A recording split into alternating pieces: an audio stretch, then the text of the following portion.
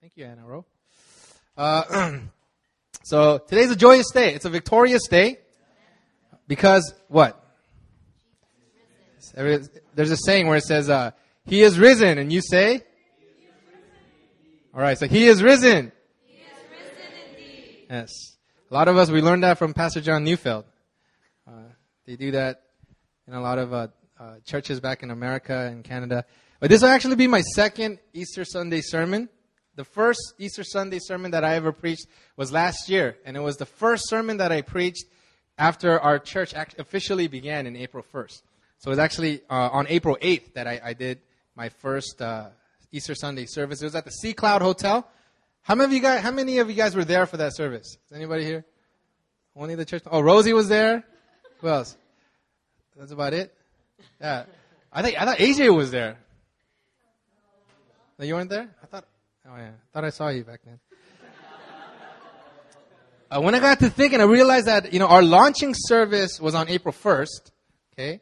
And the second service, which was actually Easter service, was actually on April 8th last year. However, this year, Easter is all the way up in March, and our 1-year anniversary service is actually next week. So it kind of got switched up. And I got to thinking why Easter always is so shifty. It's never what you think it's going to be. You're like, oh, it's in April. Don't worry. Even AJ came up. He was like, oh, wasn't it next week? But Easter's never where you think that it's going to be. And so last Sunday, Pastor John Neufeld, he came to our house and he preached for us last week. So he came down all the way from Seoul and we're hanging out. And because, he's an ordained minister, we call him Reverend, the Reverend Neufeld. He just recently graduated from seminary, and I asked him, I was like, "Why is this? Why is Easter always different?" And he answered me, "I honestly don't know, Chinwan." And we actually had to Google it, and we Googled it up, and we found out that Easter always follows Passover. Always follows Passover, and it's based on the Jewish calendar. And sometimes we forget that Jesus was a Jew. We forget that all of this happened to the Jewish people. And it came out within the Jewish culture. We forget that Jesus was born a Jew. And when he was nailed to that cross, he was nailed to that cross and he died as a Jew. His disciples were all Jews. Most of them. And in the first church that was started was actually predominantly, mostly of Jews. The Old Testament was all about the Jews. All the Psalms written by a Jew. And so, and we can't deny the correlation that is there, this link that we have with the Jewish people. We share it in the Abrahamic blessing that flows down from Abraham. We share it in the history of the Old Testament. So where does the separation happen between the Jews and us? And I am here to say that it happens at the resurrection of Jesus Christ. It was in this crowning moment that our faith was born. I love Anthony. It's having my own, rappers, they have their, what's a hype man? He's my hype man right here. Yeah, crowning moment, yeah. I love it. It's the best. But it was this moment where we went from death to life. We're not Christians because what Jesus taught us to do. A lot of people, we get it mixed up. We believe that we're Christians. We can call ourselves Christian because we do what Jesus told us to do, what he taught us, his teachings. But we're Christians because of who he is and what he did, which was to die on the cross. Yes, he died, but he rose from the dead. He resurrected. He was risen. And that makes all the difference. Everything else that Jesus did, the teachings, all the things that the apostles did, is secondary in importance to the death and resurrection of Jesus Christ. If Jesus actually came to earth, taught us all these things, taught us, prayed for us, blessed us, and he actually died.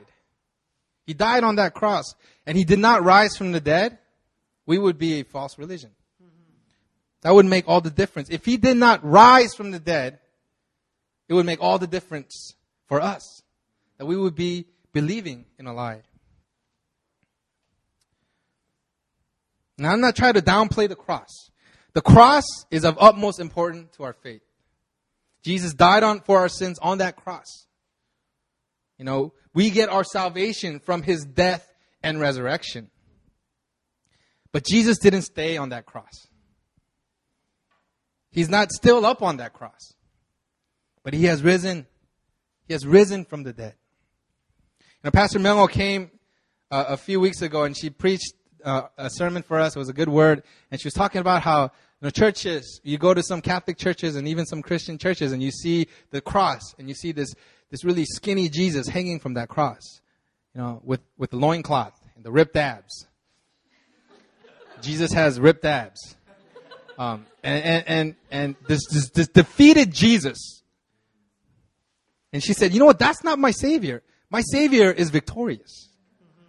My Savior isn't still nailed to that cross. But my Savior has risen from the dead. The crucifixion was a gruesome and bloody death. It was a humiliating death. It wasn't meant to kill you. Now, they crucify you not to kill you, because if they wanted to kill you, they just kill you. They had swords. They chop off your head. But crucifixion was there to torture you. It was a gruesome, painful, agonizing torture that usually led to death. And sometimes it didn't lead to death. Sometimes they just hung up there and they suffered. And what he endured, this is what he endured. Jesus Christ endured this for us. But even if he endured all of this, and we cry, and we mourn, and we grieve, if he did not rise from the dead, it means nothing. The Savior that I believe, my Jesus Christ, rose from the dead. He's not nailed to the cross. And in our faith, it's in the resurrection of Jesus Christ. The hope of glory that we have our salvation and our identity and our calling. It's in the resurrection. And as believers in Jesus Christ, we must live a life that reflects the resurrection of Jesus Christ. Now, last week, Pastor John, he came down and he preached this word about the Word of God being a mirror. That what the Word of God says is what we are. We may not feel like it, but what the Word of God says we are is what we actually are. In the same way, what the resurrection reflects, our life need to be a reflection of the resurrection of Jesus Christ. What we are needs to shine forth that He is a risen Savior. And I want you guys to turn your Bibles to Ephesians 1, if you have your Bibles with you. Ephesians 1, verse 17 through 23. I'm going to read from the ESV. I hate wearing ties.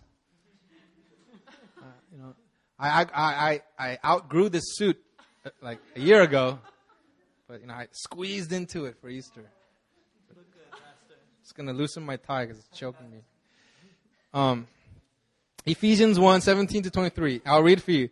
That the God of our Lord Jesus Christ, the Father of glory, may give you a spirit of wisdom and of revelation in the knowledge of Him, having the eyes of your hearts enlightened, that you may know what is the hope to which He called you, what are the riches of His glorious inheritance in the saints, and what is the immeasurable greatness of His power towards us who believe, according to the workings of His great might that He worked in Christ when He raised Him from the dead and seated Him at His right hand in the heavenly places, far above all rule and authority and power and dominion, and above every name that is named, not only in this age, but also in the age to come.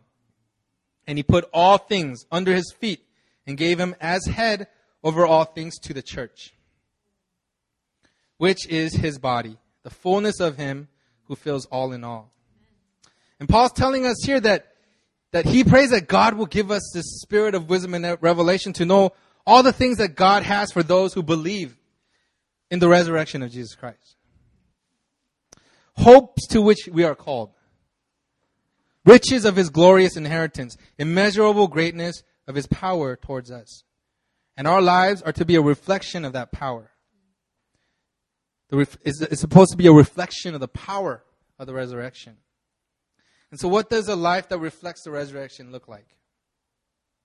And my first point today is a life that reflects the power of the resurrection is one that reflects the power over sin.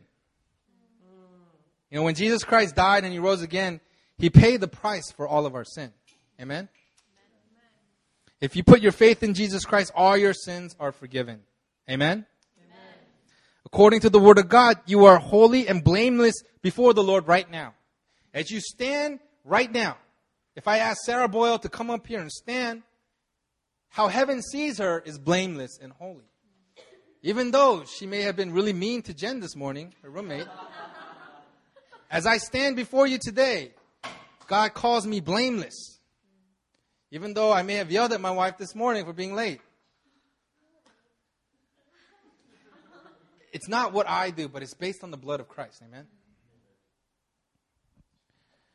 As a matter of fact, in 1 John, it says, no one born of God makes a practice of sinning. For God's seed abides in him, and he cannot keep on sinning because he has been born of God. And some of you guys are saying, well, how could this be? You know, I sinned this morning. Does that mean that I am not born of God? Does that mean that I'm not saved? Well, I want you guys to turn to your Bibles to Romans 6. I'm going to read to you guys Romans 6. And Paul says to the church in Rome, he says, what shall we say then? Are we to continue in sin that grace may abound? By no means. How can we who died to sin still live in it? Do you not know that all of us who have been baptized into Christ Jesus were baptized into his death? We were buried, therefore, in him by baptism into death, in order that just as Christ was raised from the dead by the glory of the Father, we too might walk in newness of life. For if we have been united with him in a death like his, we shall certainly be united with him in a resurrection like his. We know that our old self was crucified with him in order that the body of sin might be brought to nothing, so that we would no longer be enslaved to sin. For one who has died has been set free from sin. Now, if we have died with Christ, we believe that we will also live with him. We know that Christ, being raised from the dead, will never die again. Death no longer has dominion over him. For the death he died to sin once and for all. But the life he lives to God. So you also must consider yourself dead to sin and alive to God in Christ Jesus. It says, the Word of God says that we were baptized into Christ, that we were also buried and baptized into his death. So when we are raised from the dead to life, we become alive in him. When he was raised from the dead, we came alive in him. But when he died, we died with him.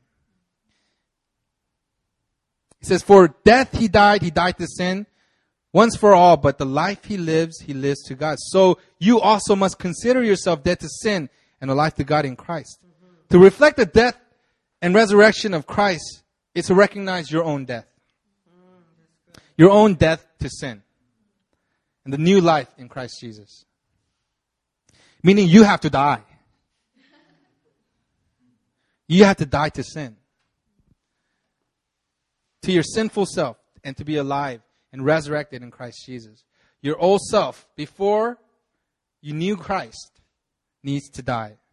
And yet there are a lot of Christians that do a lot of resurrecting these days. They resurrect. You know, they watch a lot of Harry Potter. They resurrect things. They're resurrecting the wrong things. They keep resurrecting their old self. Their old sin patterns. Old ways of thinking. You know, there's a book, a long time ago, I did a lot of bad things, and I went to jail, and I went to prison, and I read a lot of books. I was a voracious reader when I was in prison, but I read the wrong books. I read a lot of, romance novels, and I read a lot of, silly stuff like that, but I also read a lot of Stephen King, and I invite you, do not read Stephen King books. A lot of weird and wacky and demonic stuff in the Stephen King books. But I read this book. You know, it was made into a movie a long time ago in the 80s. But I actually read the book. I never saw the movie, and it's called Pet Sematary. And you know, like what Pet Sematary is, this family moves into this neighborhood, and then they know that there's an Indian burial ground nearby where if you bury a dead pet, it comes back to life. And I'm gonna leave it there because it gets really creepy and weird. I'm not gonna go on. But that's what a lot of us are doing with our old self. We go and we say we bury it, but we bury it into this thing that kind of resurrects it once in a while. It just comes back to life. But what God is saying here, when Paul is saying here, is that your old self needs to die. You got to put it to death. It's like, I am dead to sin. And that needs to be the direction of your heart. You got to kill it. You know, like David killed Goliath. Have you ever seen? You heard of David and Goliath? What were you guys taught? How David killed Goliath with what? A slingshot, right? And Goliath was this like 7-8 foot tall monster, and David, not monster, but a big man. And then David was this like a little guy like Roy, you know, like yeah. And he had this swing, and he shot the stone, and then it hit Goliath in the head, and he fell, and yay! That's what we learned in Bible, like Sunday school when you're a little kid, that David defeated Goliath with a sling. But you know what David did? David took Goliath's sword and chopped off his head. You guys don't know that part, but it's in the Bible. Read it. Yes, sir. Yeah. Why did he chop off his head if he was already dead? No, he said, I want to make sure that this dude don't get up on me. So I'm going to chop off his head. And he chopped off his head. He took Goliath's own sword, Yes, his big monstrous sword, and he chopped off Goliath's head. That's what we need to do to sin. We need to kill sin in us. It needs to die. And then, you know what? Christ, the Paul says that it's dead. When we are baptized with Christ, it's already dead. We were buried with Christ in his baptism. It says we died to Christ. We died. Our old self died. And we are made new in Christ. And that is a reflection of the resurrection of Jesus Christ. We need to die to our sins. A life reflecting the resurrection of Christ is one that is dead to sin and alive in Christ. You know, but a lot of Christians and a lot of churches today have a revelation of Christ hanging on that cross, dying for our sins. But they fail to really realize the resurrection power it forgives our sins, but it conquered sin for us. You know that? The resurrection conquered sin for us. It made us victorious over sin on our behalf. You know, when I was young, I would go to like VBS retreats.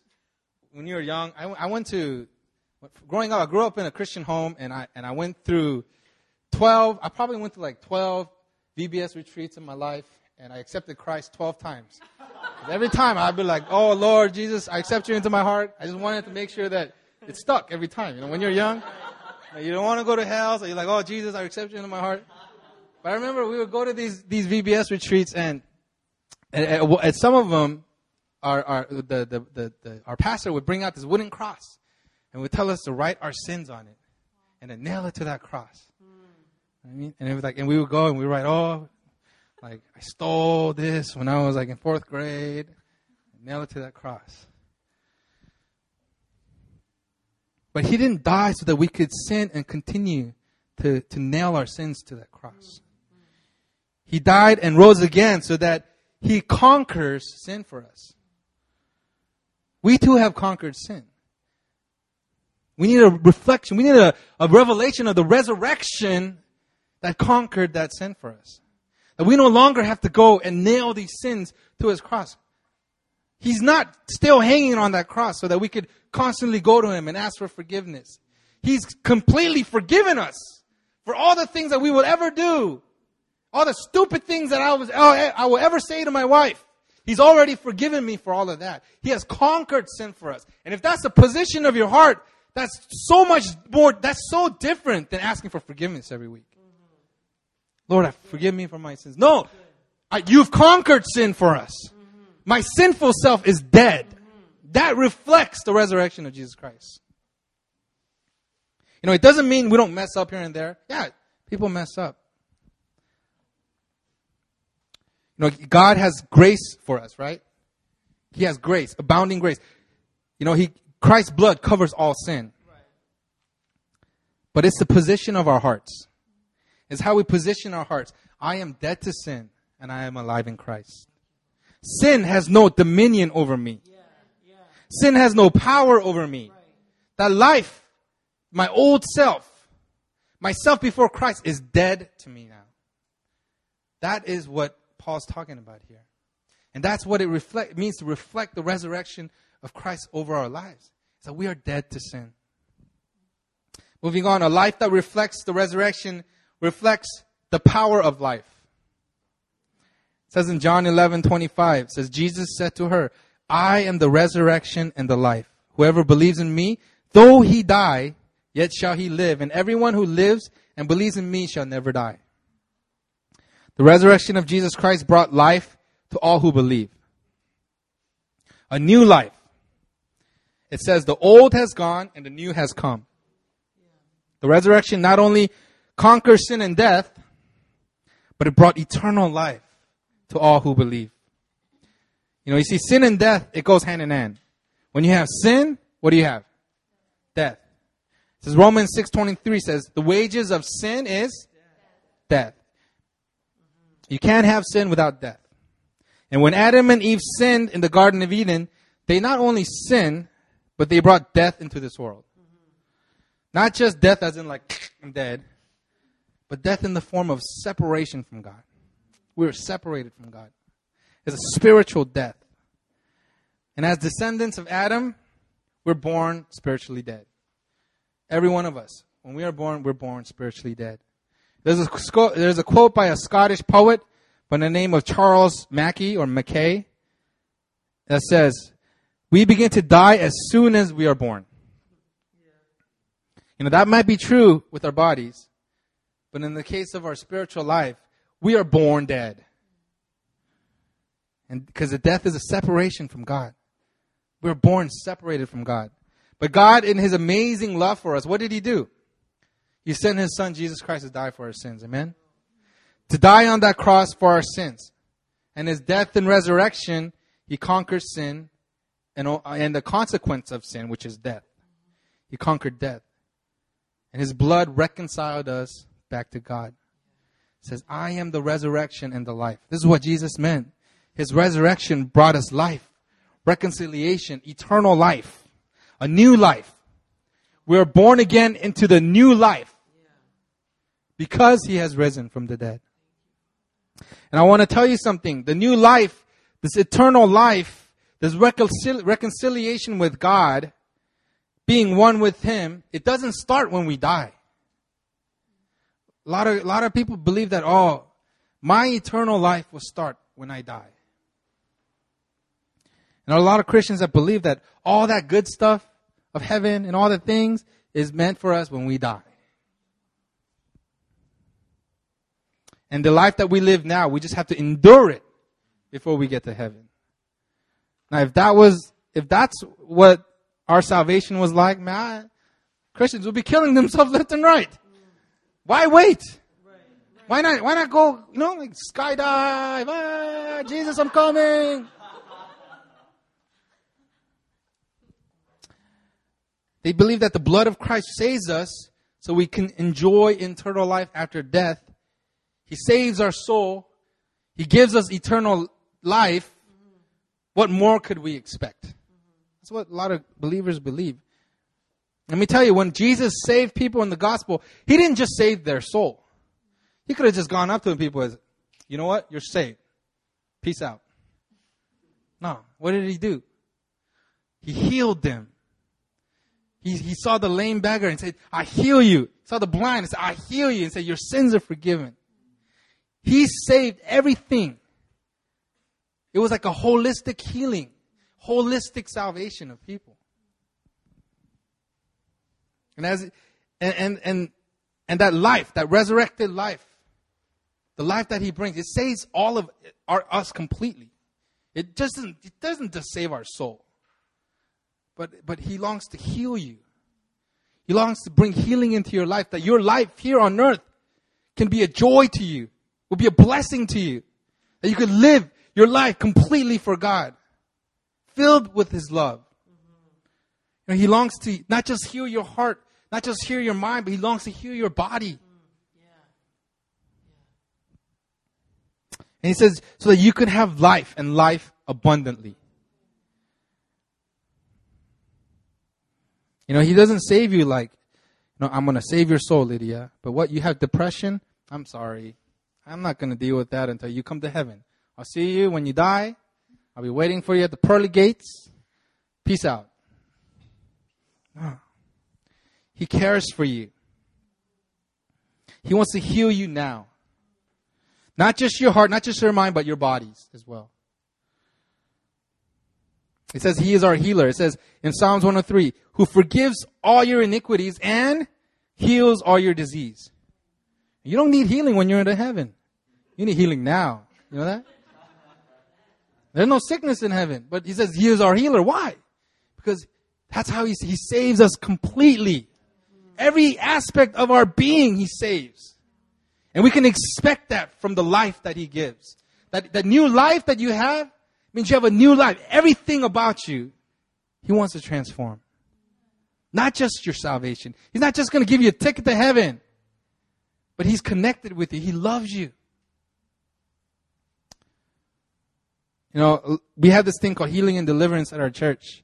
There's a lot of people that come to our church and, you know, they get saved. Like, yeah, I'm a Christian, but they're struggling with all of this stuff. All of this heartache, all of this torment from trauma in the past. Even my wife, you know, she had this crazy past, you know, and God gave her salvation. Yeah, but along the way, God's healed her of so many things, so many like inner pains that she has in her heart, like trauma that she had in her life, you know, wrong thinking, you know, sin patterns. She broke all of that off of her. It didn't all happen at salvation.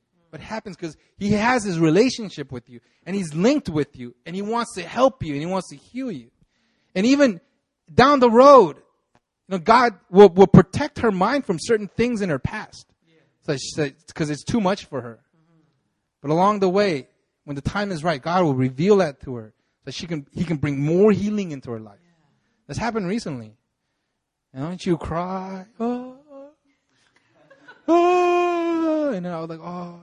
Hug her, and then I see healing right before my eyes. Actually happened last night. I was just gonna say, man, she was like, I was leaning over, and I was actually watching a TV show after I wrote my team, and then she goes, "Can we talk?" And I was like, "Okay." And she was crying. She was like, "Aah!" And she opened up to this thing that happened to her, and then it was just like God had shielded her mind from it. But then God was saying, you know what, the time is right now. And as He unveiled it, I saw God come and heal her right then, right now. Heal her heart and her mind. And it was just like this thing was just being lifted off of her. And that's the new life that God wants for each and every one of us. You know, He doesn't just want to engage you for your salvation. Yes, it's very important. Your salvation is important. But He wants to save you now. Who you are.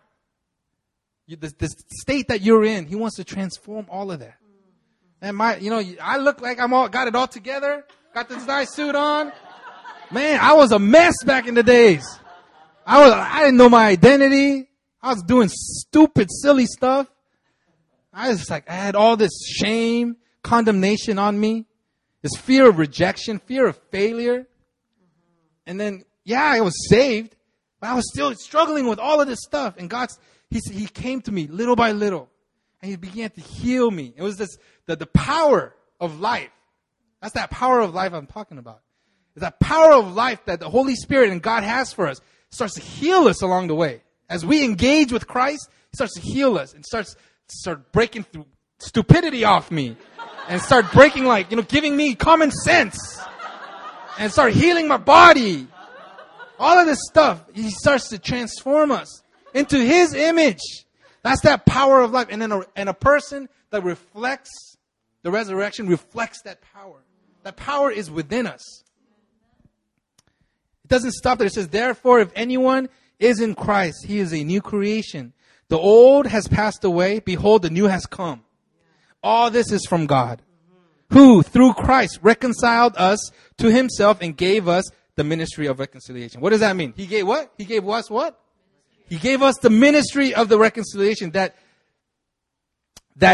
is, in Christ, God has reconciled the world to himself, not counting their trespasses against them, and entrusting to us the message of reconciliation. Therefore, we are ambassadors for Christ, God making his appeal through us. And he gives us that.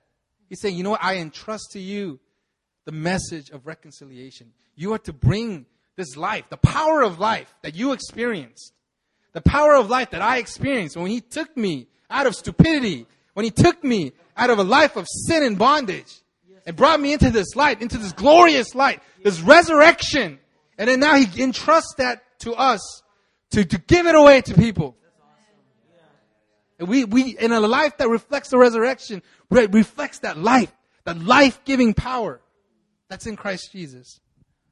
We are entrusted with the message of reconciliation.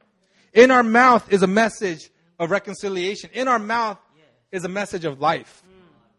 My wife tells me all the time, I'll say like silly things to her, like, like, I don't want to say it, but like, I'll make fun of her and stuff like that. And then she goes, speak life, honey. Don't speak death. And it says in the word that we have the power to speak death and we have the power to speak life. But the life that we speak, it's a real life that we can speak into people. We can come into contact with somebody that's grieving, somebody that's in bondage, somebody that is depressed, and we can speak life into that person. That's the power of life that comes from the resurrection of Jesus Christ. A life that reflects the resurrection is taking the new life that was given through grace and giving it to others. And if you are reflecting the resurrection of Jesus Christ, where you go, life follows. In your workplace, in your schools. And not only do you have the message of reconciliation, but you have the very same power that raised Christ from the dead. It says that it's in you. And it's not just in you, but it's active in you. It's at work in you. It's in you so that you can bring life to this world. And in my past sermon, I talked about the Holy Spirit being wind. And it's a symbolism of the breath of God. Holy Spirit is like the breath of God that he breathed into Adam. And that breath brought life. And that same life-giving breath of God is in each and every born-again believer. It resides in them. It doesn't just sit there, but it says it's active. It's at work in you. Ephesians 3:20, now to him who is able to do far more abundantly than all that we ask or think, according to the power at work within us. When we walk in the resurrection power of Jesus Christ, we bring life wherever we go. To our schools, to our workplace, to our families.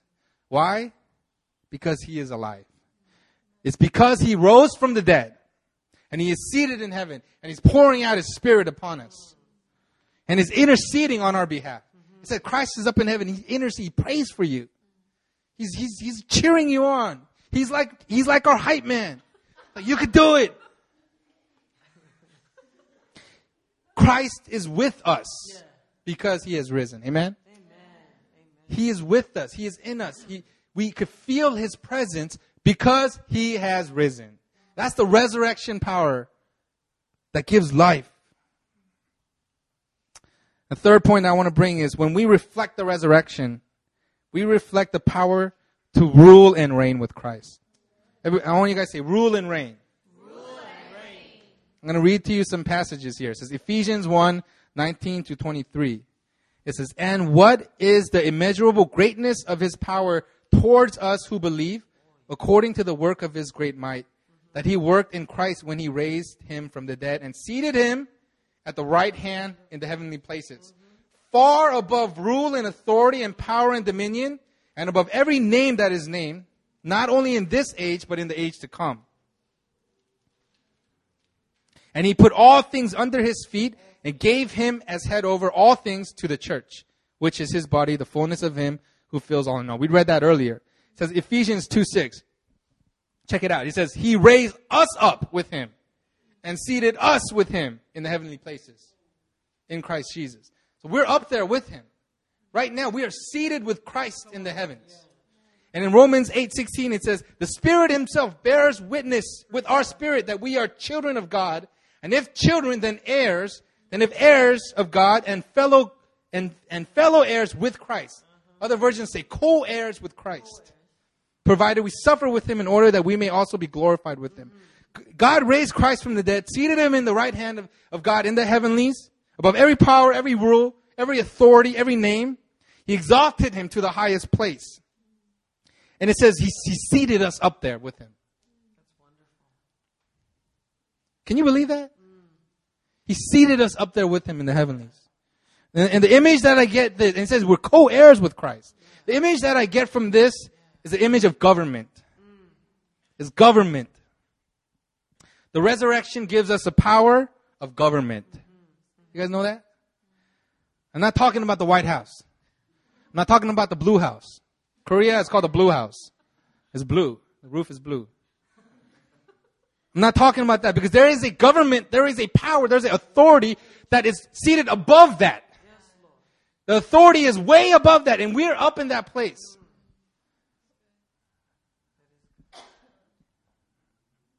It's the government of God. It's the government of kingdom of God. And it says we are the governors.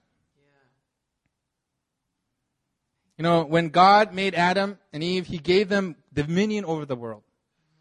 He made Adam, and He took a rib from Adam, and it made Eve, and He was like, "Whoa, she's very pretty." And then they were perfect, they were blameless, and they had this world, and God said, "No, this is your word. Take dominion over it. You rule.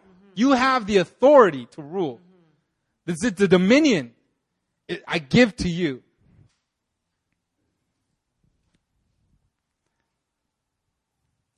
Over all the birds, over all the animals, the trees and the mountains, the creepy things that crawl along the ground, the little fishies that swim in the ocean. You have dominion and authority over all of that. But from the very beginning, Satan has been attempting to block and destroy our rightful inheritance as a son of God. This dominion that we have. Satan, he's jealous. He wanted to block it. And this inheritance includes dominion over this world. It also includes the personal relationship with God.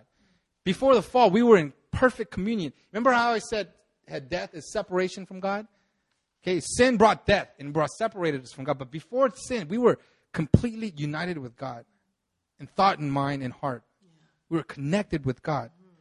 And Satan enticed Adam and Eve, and they disobeyed God. And when they sinned, when they ate of that fruit, you know, when Adam listened to Eve and took that bite,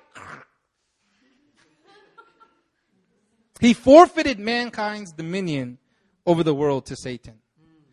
It says in John 12:31, John 14:30, that the ruler of this world, it says the ruler of this world is Satan. When man sinned, we gave up that right. We gave up that right over to Satan. And we were separated from God because of this sin.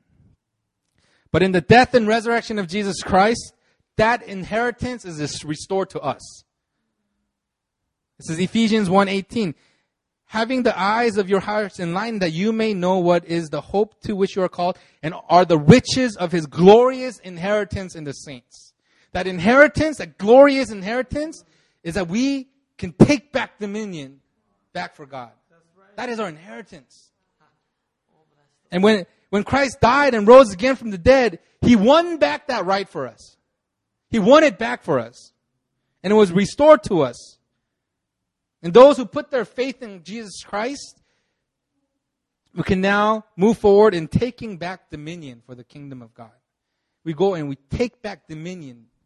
That's what I'm talking about. When we reflect a life that reflects His resurrection, we take the authority to govern and rule and to take back dominion for the kingdom of God. A life that reflects the resurrection starts to govern in this world. We take the authority that's been given to us and we live it out and we pray it out.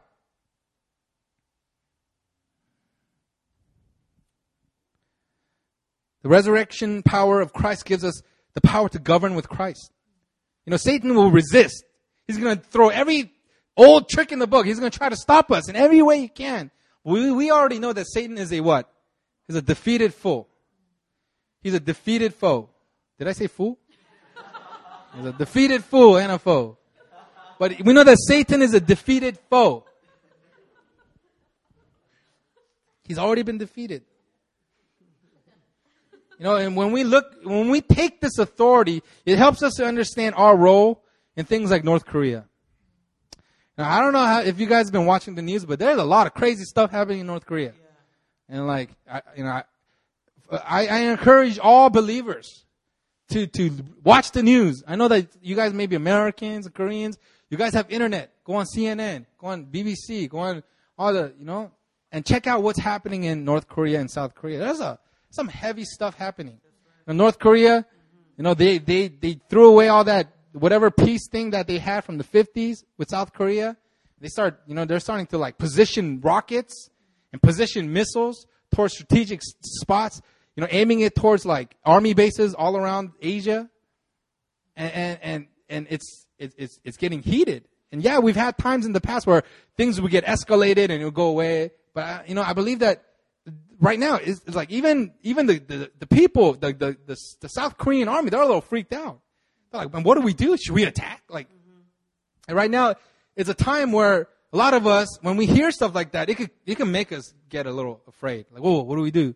Because if I'm a Korean citizen, if a Korean army started, if Korean War started again, I'd have to go join the army. I'm part of the reserve, so I'd be doing laundry for the soldiers or cooking things and handing out weapons, but I still have to put on the uniform and I still have to go. When things like this happen, we can pray oh God, I pray that everything will be okay. But you know what? God tells us to go deeper than that. He says to govern. And when it means to govern, is to go and govern and go to the depths of God's heart and to understand the will of God and start praying it and establishing over this world. And things like North Korea. What's happening in North Korea? God's calling His church to pray. Not just pray for protection, but pray for the world, the will of God. What is His will? To free North Korea. His will is to bring freedom, break off that oppression, bring North and South together again, bring peace and freedom. And there might be a price to be paid. There might be trouble, but it's to know the heart of God. And when we have faith in God that He's going to work it all out for His good, we pray His heart. That's when His kingdom comes upon this earth. And it's at these times that God causes people to take their place of authority and government in the place of prayer. Yes, the American government can do this. And the Korean government can do that. And the North Korean government can do this. But we're saying, what's God going to do? And what is God's sovereign hand in all of this? And it's the government of Christ. As the head of the church, He's calling us to govern and pray with Him.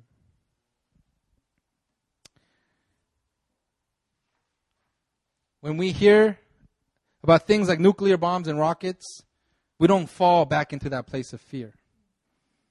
But we take our place as co-heirs with Christ, and we establish the rule and reign of God upon this world. We pray. It says how did Jesus teach us to pray? Thy kingdom come, Thy will be done. And that authority, that power, it comes from the resurrection of Christ. Because He's risen, we have this authority. You know that? Because He's risen and now He's exalted to the highest place and He seated us up there with Him. Now we have this authority to pray His will upon this earth. A life that reflects the resurrection of Christ reflects the authority to govern for the kingdom of God on this earth. And it's because He is alive, because He is with us. And lastly, I want to close with this. And a life that reflects the resurrection of Jesus Christ reflects a life of relationship. It reflects the power of a relationship with a living person. A person that is active and engaged in our lives. A person that is furiously in love with us. A person that cares for us, fights for us, prays for us. And it's because he is risen that we have this relationship. Brothers and sisters, what we're preaching, what Paul, what the disciples, what the apostles, what Jesus preached isn't about things we should do. But he calls us into a relationship. And when you're really in this relationship, it transforms your life. That's the resurrection power of Jesus Christ. You know, if Christ left all of these teachings, you know, left all of these teachings, wrote it down, empowered all these people, and then never died and rose again, you know what we have? We would have religion. We would have Buddhism. We would have Muhammad. They have the Quran. They have all these things. And sometimes that's how we consider Christianity. It's almost as if like he left us a to-do list and then just boned out. No. He taught us, yes. But he died and he rose again and he's still alive today. And because he is alive, there is the power of a relationship there. There's a relationship with a person. And it's a give and take. And it's in that relationship where we have the power of transformation for us. It's because he has risen. He did not remain dead. And it's because he's risen, he is with you. And you have that relationship. He's along every step along. Remember I told you about my wife and how God saved her, but along the way, he was healing her of this and that. That's a relationship. She wasn't following a script, a manual, like, oh, do this tomorrow and then do this the next day. No, she was in relationship with a living person. And in that relationship, as they walked together, hand in hand, brought healing, revelation, restoration. That's the power of a relationship. And that's the power that comes from the resurrection of Jesus Christ. If he never rose again, you would not have that relationship. If he rose again, this would not be the living word of God. It would be just the book. You know that? Yes, this is the word of God, but if Christ never rose from the dead, this is a textbook. But because he is risen, this becomes the word of God. The living word of God, which is active and is alive. I would like everybody to close their eyes. How many of you can come up? And everyone close your eyes. No peeking. I want everyone close your eyes.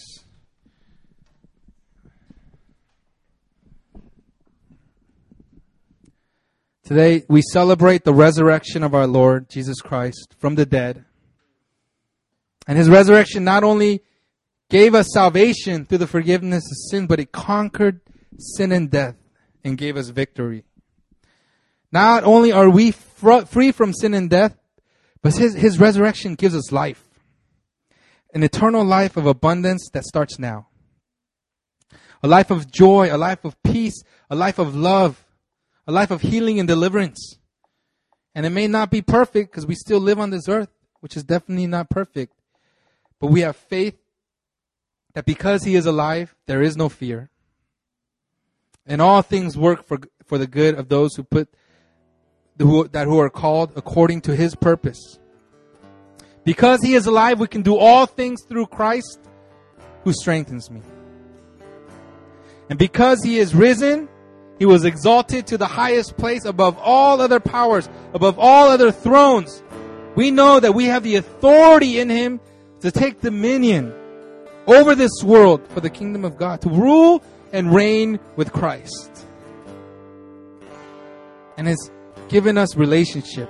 Because he is risen, that we have a relationship with a living being, with a person. It's a two-way streak. It's not just about us praying, but he is alive. He is active.